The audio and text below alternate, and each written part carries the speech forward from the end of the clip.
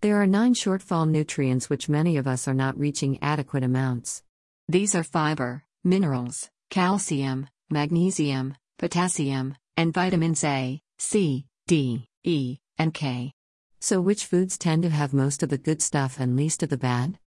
The intention of this article is not to hurt anyone's sentiments, but it presents only facts.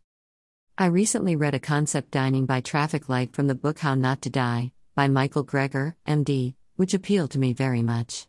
He says, follow the traffic lights concept while you intake any food.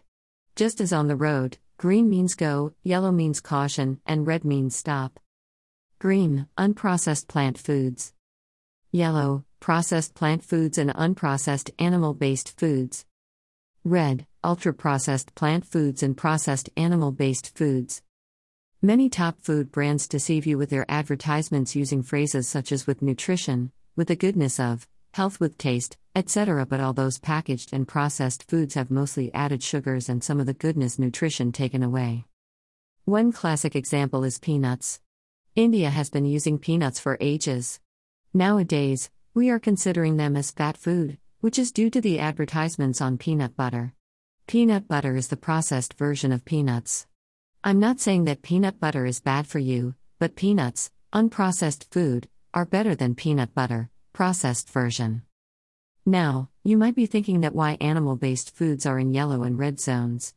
Of course, pork has protein, and beef has iron, but what about saturated fat? Saturated fat increases LDL, bad, cholesterol, raising the risk of heart disease and stroke. So some of you might be feeling that going to the green zone is impossible. The problem here is with the all-or-nothing concept. You don't have to stop non-vegetarian foods completely to get to the safe, green zone. If you cannot avoid animal-based foods, you can at least try to reduce the frequency. You can reduce the intake of them from twice a week to twice a month. If you cannot have 100% plant-based food, i.e., unprocessed food, at least aim for 80%. Any movement towards plant-based foods can improve your health. Email address. Subscribe.